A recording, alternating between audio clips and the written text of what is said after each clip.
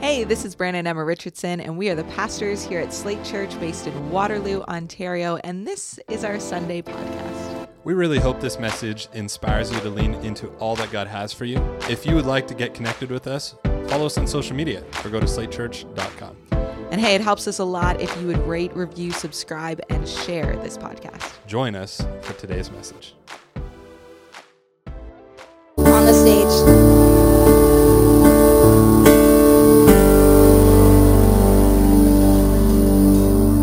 Alrighty.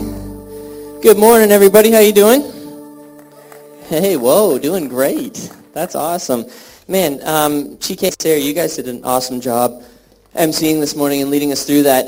And Chike, you just did a really phenomenal job on that giving talk, man. You got an authority when you speak the word of God, and that was a really powerful moment. I was just joking to Pastor Brandon. They were like, wow, that was really good. And I just said, I'll just give him my notes for the message, and he can go and just share it today. But it's a real gift God's giving you, Chike, so thank you for using it to bless our church.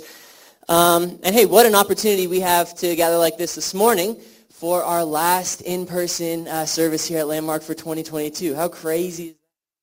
Realized that as I was preparing until just like a couple days out, I was like, holy smokes, we're online for Christmas Day and for New Year, so this really is our last 2022 in-person at Landmark.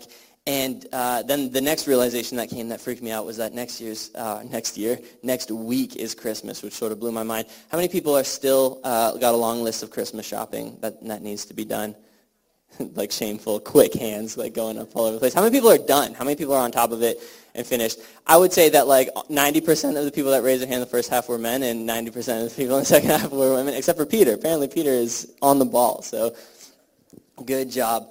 Well, hey, for those of you that I haven't had a chance to meet yet, my name's Jared. I'm part of the team here at Slate Church, and I've been around for how long, 5 years now? Yeah, 5 years. I don't even know. On this earth for 28, but at Slate for the last 5 years. And it's been a real honor to serve in this church, and it's been a real honor to be a part of this church. And just even reflecting on this past year, so grateful for what God has done in our church over the past year. And I'm really grateful for our pastors, Pastors Brandon and Pastor Emma, and for the opportunity to be able to share like this. I think sometimes in the busyness of life, there's so much going on, and then I look on the speaking schedule and I'm rostered, and I'm like, man, where am I going to find extra time to fit all this in? And then I had to just shake myself and go man, what an opportunity it is to be able to share the word of God to God's church and to God's people. And thank you guys for that opportunity, and also for trusting the people in your church to be able to communicate that well and stewarding those gifts. You guys are great, good leaders. Can we just thank Pastor Brandon and Pastor Emma for leading us, even just through this past year as we're looking towards the next year? Okay, we are in the last week of this Advent series, kind of observing Advent as a church. And this whole idea of Advent is this looking towards Jesus as he comes as the Messiah. And it's been really cool. I never really grew up in churches that sort of observed Advent as traditionally or as pointedly as we've observed it this year. And it's been really cool to actually pause in the mix of everything that's going on every Sunday and come to church and to actually get expectant about the person of Jesus and who Jesus is and what Jesus actually did for us as people, how he actually altered human history and our understanding of God and our relation to God. He created, he did a lot for us in his life. Jesus was here for 33 years and 3 years of his ministry, and there's a lot that he accomplished in that for each of us that's here today. And sometimes when we have something when we have a gift and we're able to Christmas deal, she couldn't care less about Santa or anything like that. She wasn't really engaging with anything really. But now she's so excited, and Christmas with a kid sort of revitalizes the joy of Christmas. When you're young and it's Christmas, it's the best time of the year. You're just having a blast. And then when you kind of there's this weird transition period when you're older and your parents are sort of done doing all the cool Christmassy stuff for you, but there's no grandkids yet, and Christmas sort of you're just kind of trying to find time to all be in the same room. It can be a little frustrating. But then you throw a kid back in that mix and the joy of everything comes back. And we took Vivian, we're doing all these fun things with her. We took her to the mall the other day to sit on Santa's lap. And I think I have a photo. Did we get that in time? I sent you guys 10 minutes ago. But this is the best photo we got of Vivian sitting on Santa's lap. She wasn't super stoked about it. And you can see Santa giving the biggest side eye, going what's wrong with this kid? Who's sitting on his lap? It was me. No, there was a big bench. We had room. But it's just like, that's so like in your face all the time. And there's gifts and there's toys and all of this stuff. And again, if we're not careful, like I was saying to Beth the other day, we've got to be really intentional about reminding our kids as they grow up the real meaning behind this season, the real meaning behind Christmas, that this is actually a time to celebrate the gift that Jesus is to us, to recognize that this long-awaited Savior's come into the world and that we actually get to benefit from the love and the grace and the good news of the gospel that he's poured out on us. And that's like a really important thing to celebrate. And so I've really loved being in this Advent series to actually go back and be reminded of that over and over again. And so we're going to dive in today, but before we do, let's just pray, and then we're going to read a bunch of scripture this morning and kind of bounce around a little bit. But why don't you join me as we pray today? God, we thank you for your presence with us this morning. Holy Spirit, we just invite you into this room today, and we thank you for your goodness, God. We thank you for the gift of Jesus. We thank you for the gift of relationship with you, God. We thank you for the gift of your Spirit here today. And I just ask as we dig in through Scripture this morning, Lord, as we look at some examples out of your word, that you would, God, that you would just be present in all of it, and that you would speak to us in a new way today. That you'd speak to us in a mighty way today, God, that you would just shake off our shoulders just maybe the monotony of our life and the consistency of things and maybe all this stuff that we filled our mind with today, the busyness of the season and what's the next thing we're going to, whatever we've got going on in our minds and in our hearts today, God. I pray that you would pierce through that this morning, that you'd speak to us with clarity, that you'd speak to us with truth, and that coming out of this room today, God, we'd have a deeper awareness of you in our lives and a deeper love for you. In your name we pray. Amen. Amen. So like around the holiday season, like coming around Christmas, it was a big time in our house growing up. It was a lot of fun. We had like a lot of people. My family was like very people oriented. And so there were always people coming to our house. I remember for Christmas one year, my mom was in Starbucks and she met this guy in Starbucks that was like I guess lonely around like the holidays. And just, it was like a barista that was behind the counter. He was like in his 40s. And she invited him to stay at our house from Christmas Eve to sleep there and to stay there Christmas Day the next morning, just be a part of like something. And I remember as a kid, I was just like, why would you do that, Mom? And then the other half of me was like, I guess it's nice and it's like important. And so my parents were very like open-handed with the holiday season with our house and with our family around this time. So there were always people coming in and coming out. And some of these people we really liked, some of these people we didn't like so much. And so it was just like there were boring elements to it, there were exciting elements. But I remember as a kid waiting for people to come over the holiday season. We lived in this little town called Copaconk. It's way up north. It's in this backwoods and had a big long driveway into our house. And I remember as a kid, Mom would say like, hey, this is before cell phones. This is before like Google Maps and all this stuff. She would just say like, hey, this is the time that people are going to arrive. They're going to come at 3 o'clock today. We're all going to have dinner. It's going to be a lot of fun. And I remember as a kid being like so, like it couldn't even like contain how excited I was by all these people coming over. And so I don't know if you've ever done this, but like every 30 minutes I'd like run to the door and I'd look out the window and I'd cup my hands around the window and I'd look to the end of our driveway and go like, if I'm watching, maybe it'll make them like drive faster and get here faster. And I would go and I'd watch for like 3 minutes and my mom would be like, Jared, there's still 4 more hours before they're supposed to get here. Like you're going to be doing this like the whole time. So I'd watch the clock and I didn't really understand time fully like at that age, but you're just like, maybe if I just go, maybe it's now. And I keep going back to the window and maybe it's now, maybe it's now, maybe it's now. And as the time would get closer, as my mom would explain, maybe like 30 more minutes or an hour more, as the time would get closer and closer, I remember I'd go back to that window more and more and more. And so there's every like 5 minutes, I'm like looking out the window and then like go around and I'm playing with something and I get distracted because I'm like, okay, maybe they're going to be here. And you run back to the window and you look again. And this just like keeps happening until basically like they get there. And it was always when I wasn't looking out the window that they came. And so there was like a big, like, I guess I wasn't disappointed. I was just excited that they were there. But there's this like anticipation. Anybody have this experience as a kid where like you're waiting for somebody to come and you're so excited and you're going to that window and you're just watching, hoping that it's going to happen. And I think that like as we look to the person of Jesus and as we go through this like time of Advent, that's sort of like the anticipation that can build with us today. And if we're going through this process and next week is Christmas or we're looking at this narrative of the life of Jesus, we're in that like 30-minute window before he comes, and every 5 minutes we're checking the window. That's sort of where we find ourselves in the story today. And we're talking about this person of John and John the Baptist. But before we even talk about that, I want to put us in the shoes of the people that are waiting on a Messiah at that time. Like you got God's people that have heard all throughout the prophets, like in history, that there will be like a child that will come. There'll be a Savior that's born. And the government will rest on his shoulders and all this different stuff. There's been this narrative of, hey, we're broken and we're longing for a Savior, and there's a Savior to come. There's a Messiah to come, and just be expectant of this coming Messiah. And this happens in the Old Testament. And then as we talked about, there's this like 400-year period between the Old Testament and the New Testament where we don't have any written record of anything that God is really speaking to people at this time. And again, doesn't mean that he's not, but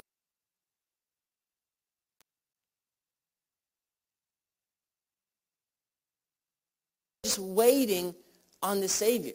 There's this expectant like, when's he going to come? And what's going to happen? And as they're waiting, this oppression begins to build against God's people. And they're struggling, and they're frustrated, and there's pain, and there's brokenness, and there's 400 years of going, when is this going to happen? When is this? And there's ideas of how it's going to happen. I remember, like, as a kid looking out the window, I'm like, what if they're driving the red car, and the red car is going to come down the road, and this is going to happen? There's ideas in people's minds going, like, what if the Savior is going to come like this, and he's going to do these things? And we have this expectation of who the Savior is going to be. And it's interesting because at this point in the story, leading up to the birth of Jesus, it comes in a way that like nobody really expects. It comes pretty suddenly. Like nothing like really grand to mark its occasion, but just very suddenly, very quietly, very humbly, there's a bit of a shift in the world. And it's a pretty significant shift in the birth of Jesus, but nobody will really like be able to point it out or mark it or kind of identify it. But very quietly, an angel comes to Mary and says, hey, guess what? You're going to have a son. And it's interesting because at the same time, an angel comes to Joseph and says, hey, guess what? Like, what Mary's saying is true, and you're also going to have a son, and you're going to name him Jesus. And at the same time, an angel comes to shepherds, within this, like, year-long span. An angel comes to shepherds, and this is the passage in Luke 2 that we read out. I don't know, my family read it out every year around Christmas. And there were shepherds living out in the fields nearby. They were keeping watch over their flocks at night. And an angel of the Lord appeared to them, and the glory of the Lord shone around them, and they were terrified. But the angel said to them, don't be afraid. I bring you good news that will cause great joy for all the people. Today in the town of David, a Savior has been born to you. He is the Messiah, the Lord. This will be a sign to you. You'll find a baby wrapped in cloths and lying in a manger. But that passage in verse 10, don't be afraid. I bring you good news that will cause great joy for all the peoples. How many people have heard that line before? Good news that will cause great joy in some kind of Christmas production or some kind of like promotion or some kind of Christmas song. But if we're not careful, we can lose the power and the significance of this. I'm bringing you this good news. Don't be scared.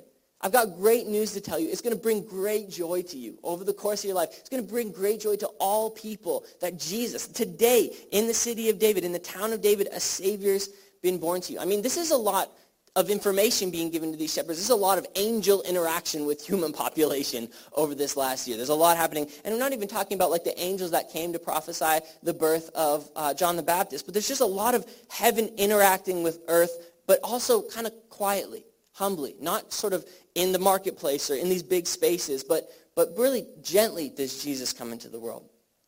And it's beautiful because this child that's coming, this Messiah that's coming, he's been long awaited and long spoken about. You read back in Isaiah, the prophet Isaiah, he says, like, for unto us a child is born, to us a son is given, and the government will be on his shoulders, and he'll be called Wonderful Counselor, Mighty God, Everlasting Father, Prince of Peace. Of the greatness of his government and peace, there'll be no end, and he'll reign on David's throne over his kingdom, establishing and upholding it with justice and righteousness.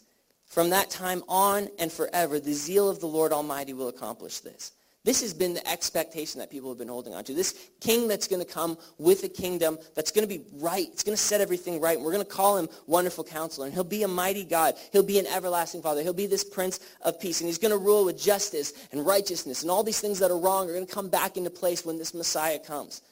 There's this expectation. And then there's this baby that's born. This child that's given to these people. Just imagine it. Like, we look at all of this in hindsight, and we can read the Bible kind of cover to cover and see the whole story of Scripture. And we get to, like, know that, okay, and then Jesus comes, and this happens, and this happens, and now here we are today in 2022, and this is how we interact with God in this way. But if you just put yourself in the shoes of the people at this time, there's so much expectation upon a Savior's coming. There's so much, like, anticipation for the Messiah, going, what is going to happen when this Messiah comes? And it's interesting, too, because then we have this person of Jesus, and he comes, and he brings this message, this good news, this gospel. Before even his death and his resurrection, he brings this message of, hey, repent, for the kingdom of heaven is at hand. This long-awaited kingdom that you've been talking about, this long-awaited king has come. And the kingdom of heaven, this different way of operating in the world, this better way of operating in the world, it's at hand. It's right here. And my message to you, like this is Jesus speaking, my message to you is to repent, to turn from the ways that you've been living, to turn from your expectation of the world around you, to turn from the understanding of the world around you, and to follow me, to be a disciple of me, to take on the teachings that I'm giving you so that you can be a part of this kingdom as it comes. And it's interesting because this message, like this powerful gospel message that Jesus brings, it's, again, kind of humble and quiet and gentle. It's coming into the world through this person. Matthew 13, it says, Jesus tells him another parable. He says, the kingdom of heaven is like a mustard seed, which a man took and he planted in his field. And though it's the smallest of all seeds, yet when it grows, it's the largest of garden plants and becomes a tree so that the birds come and perch in its branches.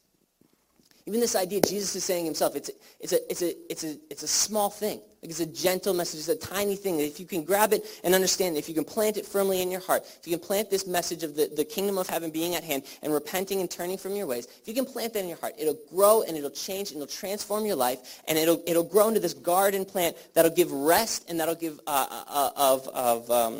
security and safety to all of these birds that are coming. This gives this image. But in order to plant the seed in the ground, you have to do a little bit of work before you just stick it in the ground, right? So Jesus is coming with this gospel message that'll change the course of human history. And before Jesus comes and before he breaks onto the scene, there's this person in Scripture called John the Baptist. And John the Baptist is another really interesting character. And I think sometimes we lose out on the person of John the Baptist because we just see him as sort of this crazy doomsday end is near kind of person. They're that kind of caricature of they got a big sign and his hair's all wild and probably hasn't showered. And the reason that we have that picture is because that's the picture that the Bible gives us of John the Baptist, where he's just in the desert, eating bugs and eating honey, and he's baptizing people, and everyone's kind of intrigued by him, but they're also kind of confused by him. But John is a extremely significant person in this gospel story. Extremely significant person in the life of Jesus. In fact, John is probably one of the most theologically significant voices in the Gospels outside of Jesus. Because the message that John brought is actually the same message that Jesus brings, which is repent, for the kingdom of heaven is at hand. In Luke 5-17, there's also an angel that comes to John's parents, John's father, to say, hey, you're about to have this child. And I'd never really understood the significance of John's life until I sort of read this passage and realized how similarly it reflected even the angel coming to Mary and telling of Jesus, or an angel coming, or God speaking to Abraham, an angel coming to Sarah and actually communicating that you'll have a son. But this Luke chapter 1, verse 11, it says this, then an angel of the Lord appeared to him. This is John's father, standing at the right side of the altar of incense. When Zechariah saw him, he was startled, and he was gripped with fear. But the angel said to him, don't be afraid. Man, these angels are always having to tell people, relax, don't be scared. I'm not going to, eat you. I need to just tell you something good. He says, don't be afraid, Zechariah. Your prayer's been heard. Your wife Elizabeth will bear you a son, and you're to call him John. He'll be a joy and a delight to you, and many will rejoice because of his birth, for he will be great in the sight of the Lord. He's never to take wine or other fermented drink, and he'll be filled with the Holy Spirit even before he's born. What a promise that is. He'll bring back many of the people of Israel to the Lord their God, and he'll go on before the Lord in the spirit and power of Elijah to turn the hearts of the parents to their children and the disobedient to the wisdom of the righteous, to make ready a people prepared for the Lord. It's interesting. I didn't even realize, in all my years reading the Bible, I didn't realize that an angel had come to Zechariah to say, hey, listen, you're going to have a son. This thing that you've long awaited for and long been praying for, you're going to have a son. You're going to name him John. And he actually has a mission on his life, to make ready a people prepared for the Lord. And oftentimes we think that this long-awaited Messiah that comes, that Jesus just sort of jumps into the world and begins his ministry right away. But there's this period of real life that Jesus lives with people. John was actually Jesus' cousin. And we read this story a little bit last week where Mary, Jesus' mother, and Elizabeth, John's mother, they actually knew each other and they spent time together. And when Mary goes and she sees Elizabeth, they're both pregnant at this time. And when she's in the room, John it jumps in Elizabeth's stomach and she's filled with the Holy Spirit. And there's this beautiful moment where there's this relationship between Jesus and John even before they're born, which is just a powerful thing. And over the course of their life, that relationship continues. And John becomes this person that's so significant in this story of Jesus because he's doing this work. He's tilling the ground for this message that Jesus is going to bring to be planted. This mustard seed, this kingdom of heaven being planted and growing into something. John is doing the work of tilling that field, of preparing that soil for Jesus. He's doing what he's been asked to do, what he's been called to do, what he's been commissioned to do by God, to make ready a people who are prepared for the Lord. John, it's interesting because he had quite a large following. John had a lot of disciples. When Jesus comes out to get baptized by him and when he's out in the wilderness, it's not just him and a couple buddies. There's quite a large following that John had. He had quite a lot of disciples that wanted to learn from him and wanted to grow and wanted to be like him. And he started baptizing people and he got the interest of the religious leaders at the time to come out. And so sometimes we think of John and a couple crazy people out in the wilderness, but even when Paul is writing his letters to the churches in the New Testament, he's running into disciples of John in these places. All throughout the region, there's these disciples of John have actually spread, and this message that John had brought had actually spread. And Jesus and John are often getting mixed up for one another in Scripture as well because their message is so similar. And the person that actually kills John, eventually John dies, but the person that actually kills John, he's confused, thinking Jesus is John reincarnate, going oh man, there's John's back and he's bringing that same message. But it's such a powerful testament that before Jesus even begins his ministry, before he even says what he wants to say, before he even tells of this new kingdom, John is doing the same work that Jesus is about to do, and he's doing it in his own way. He's saying hey, the kingdom of heaven is at hand, so repent, pay attention, listen up, watch out, be expectant, be on guard. He's looking out the window. And it's funny because John with this great following, he's obedient to this thing that God has asked him to do. And he sacrifices quite a lot in his life. John sacrifices his whole life to give this message and to prepare the way for Jesus. And he goes throughout and he sacrifices. The way that he sacrifices is he's obedient to what God has asked him to do. He calls everything out that he sees, and he's not paying attention to the social norms of the day. And he's saying I'm going to do this thing even though people think I'm crazy, or even though I'm kind of ostracized from society. He also sacrifices in the sense that when Jesus comes along, he sends his disciples to Jesus. He immediately recognizes Jesus as the Messiah and says don't follow me, go and follow Jesus. This is actually the person that you need to be following. And John is this really significant character that ushers in he's kind of a bridge between the Old Testament and the New Testament. He's sort of the last prophet to tell of the coming Messiah, and then Jesus comes. And it's really beautiful because in all of this, John actually has this moment, this really beautiful moment where he actually gets to baptize Jesus. How insane is that? How crazy is that? That John, being obedient to this call that he had on his life to prepare the way for the Lord, to prepare the way for the Messiah, it sort of culminates in him being able to baptize Jesus. And Jesus comes to John in Matthew 3, and it says, Jesus came from Galilee to the Jordan to be baptized by John. Jesus is and how crazy is it that Jesus is I'm God, but also I'm going to submit myself here and be baptized by somebody else. That's just a wild concept in and of itself. But he comes to the Jordan, and he comes to John, and John tries to deter him, saying, I need to be baptized by you, and you come to me to be baptized. And Jesus says, let it be so now. It's proper for us to do this to fulfill all righteousness. And then John consents. And even in that passage, Jesus replying, it's proper for us to do this to fulfill all righteousness. Jesus is demonstrating this thing of the same thing that John is demonstrating, I'm going to be obedient to the mission that's on my life. I'm going to be obedient to the call that God the Father has given me. And John says, okay, man, if you'll do it, then I'll do it. I'll also be obedient to the call that God's placed on you. And I'll be obedient to the call that God's placed on me.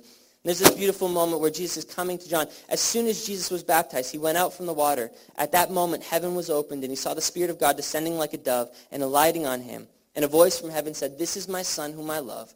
With him I'm well pleased. In this moment where John gets to baptize Jesus, it's not so much the passing of a torch to Jesus, saying hey, Jesus, I've done all this work to prepare the way, and now you run it on and keep going. It's more of the fulfilling of a call that John had on his life, to prepare this way for Jesus. And the amount of self-sacrifice that John took on over the course of his life to take this word that had been given to him, to say, hey, I'm going to make ready a people that are prepared for the Lord. For him to see the vision of what God was doing enough to go, okay, I'm going to be obedient to this thing. Like what an opportunity that he had to baptize Jesus and not to pass this torch, but to fulfill the call that he had in his life.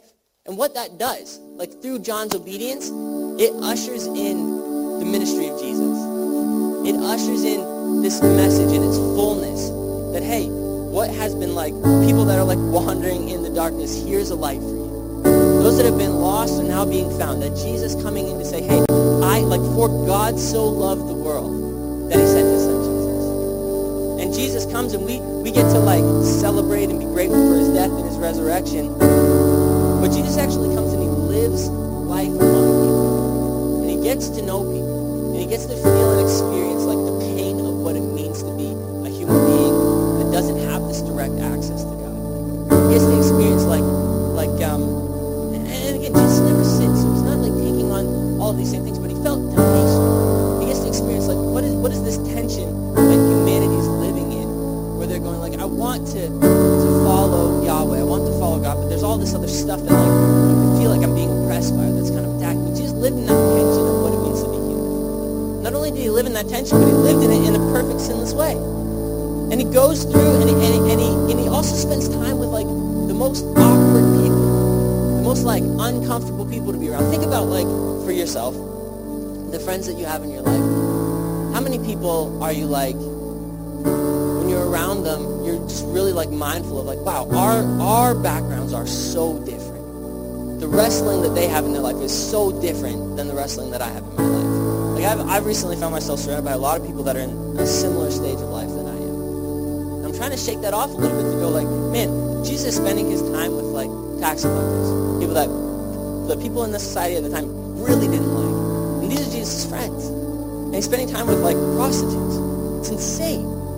Like we hear that it's like Jesus was a friend of sinners and he spent time with prostitutes. But it's like, that's insane. How many of you have like a friend that's a prostitute? Don't raise your hand. But like, just like, it's just like put yourself in Jesus' shoes with this. That's wild. That's wild. I was talking to a friend the other day and they said like, I don't know how to have a relationship with somebody that constantly is sinning, and they want me to be like in the conversation to encourage them in their sin, but I think it's so wrong, and I don't even know how to have a friendship with them because I always just want to tell them that they're sinning and it's wrong. It's just like, okay, but look at Jesus. He spent all this time with people. Why did he do this? Why did he come? Why did he come? And then why did he like sacrifice himself? You see in the life of John, John's obedient to the call that God places on his life up until his death. He's so obedient that it actually ends up getting him beheaded. And you see this in the life of Jesus. Jesus is so obedient to what God has placed in his hand to say, go and live amongst my people and tell them of this love that I have for them. Tell them of this new kingdom, of this new way. Warn them to repent. Warn them to be aware of their life and to turn because there's a better way of living. And then go so far as to give yourself up to die. And not just to die, but to take on all the sin of humanity. That he who knew no sin became sin. He didn't even just take it on, he became sin. Why? So that we might become the righteousness of God. So that we as people could have relationship with God. God lived in this tension. Jesus lived in this tension with us. Today, as we're on this week 4 of Advent, we're looking at the expected coming of Christ. The next week with Christmas, and we celebrate the birth of Jesus. Like, I just don't want us to go through that missing out on the significance of the love that God had for us. The love that God had for us, that he would move himself from this position of just not even observing humanity. He's been a part of humanity, but like that he would leave heaven, come to earth, take on flesh, bear our pain and our weight and our sin and temptation, and be in awkward situations and awkward social situations and have awkward friends and bear the weight of people saying like, this guy's nuts, and the kind of like oppression that would have come from the society at the time, and then to live in the midst of all that, and then to take it a step further. And as the Bible says, like, there's no greater love than this, than one would lay down their life for their friends, and to lay his life down for us. Like, what kind of love moved Jesus to that? Scripture says the joy set before him that he endured the cross. That Jesus went and endured this death and this resurrection, that it was obedient to the Father. Why? Because there's joy that was set before him, the joy of relationship with us, the joy of reconciling creation into relationship with God. Like, this is like the message of Jesus. this is the message of Scripture, that when Jesus comes as a baby boy and we celebrate this, all of human history changes with his life. Our entire interaction with God changes with this person of Jesus. Our whole awareness of God changes. Our interaction with Jesus, with God changes. Like, they had to sacrifice and jump through all these hoops, and only some people got to be in the presence of God and all this stuff. Today, the presence of God is just here in this room. How nuts is that? How insane is that? Sometimes we just pass by it because it's so, like, commonplace for us. But it wasn't commonplace at the time, and it cost a lot. It cost a lot out of John to prepare the way for the Lord. It cost a lot out of Jesus to come, to take on our sin, and to die. And today, in this moment as a church, like, I want us to just pause and reflect on the love that God has for us. That he would be moved so much by this desire to reconcile creation back to himself. And he'd say, I'm going to lead heaven. I'm going to come down to earth. I'm going to live amongst you. And I'm going to do whatever it takes to bring you back in relationship with me. Why don't we stand this morning? We're going to close actually just in a bit of worship here before we respond to all of this. Just as we're cognizant of the presence of God in this room today, and as we're here, and I want to just invite you, maybe you want to like close your eyes, maybe you want to extend a hand, but I want to read out the words of Paul in the book of Romans that talks about this love that God has for us. Paul says in Romans, he says, what shall we say about such wonderful things as these? If God is for us, who can ever be against us? Since he did not spare even his own son, but he gave him up for us all, won't he also give us everything else? Who dares accuse us whom God has chosen for his own? No one. For God himself has given us right standing with himself. Who then will condemn us? No one. For Christ Jesus died for us and was raised to life for us. And he's sitting in the place of honor at God's right hand. He's pleading for us. Can anything ever separate us from Christ's love? Does it mean he no longer loves us if we have trouble or calamity or are persecuted or hungry or destitute or in danger or threatened with death? The scripture says, for your sake we're killed every day, being slaughtered like sheep. No. Despite all these things, overwhelming victory is ours through Christ who loved us. And I'm convinced that nothing can ever separate us from God's love. Neither death nor life, neither angels nor demons, neither our fears for today nor our worries about tomorrow. Not even the power of hell can separate us from God's love. No power in the sky above or in the earth below. Indeed, nothing in all creation will ever be able to separate us from the love of God that's revealed in Christ Jesus our Lord. God, we thank you for the love that you've poured out to us today. God, we thank you for the gift of your Son, Jesus. We thank you for the gift of your presence here this morning. Thank you for the gift of your word that leads us and guides us, God.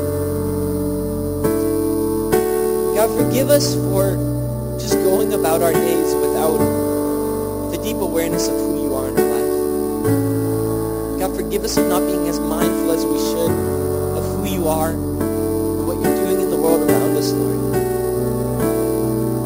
I pray today that through your word, God, that we'd have a deeper revelation of your love for us, Lord. Not just so that we can feel loved, God, but also that we would love the world around us. That we would love the people that we live our lives with the love that you have for them. We thank you, God, for this gift of love. As we look to your coming, Jesus, as we remind ourselves of the gift that you are, God, we worship you, and we praise you, and we give you honor and we give you glory for the love that you've poured out on us. We give you honor and we give you glory for the person that you are, God. That your character is so strong that while we were yet sinners, while we were far from you, God, that you died to reconcile us, to bring us back into relationship with you, Jesus. We love you, God. We love you. Church, we're going to worship right now. We're going to respond in a couple of moments, but it's just a song that talks about the beauty beauty of being in relationship with Jesus. And maybe you've heard it before, maybe you haven't, but we're going to sing through it and allow the words to wash over you today. But more than that, take this time to just pray and to be in relationship with God, because he's crossed heaven and earth.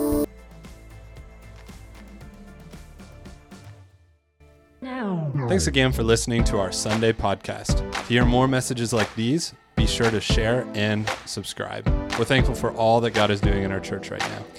We would love to have you be a part of what is going on. You can connect with us by filling out a Connect card online at slatechurch.com. And hey, stay tuned for more content coming soon.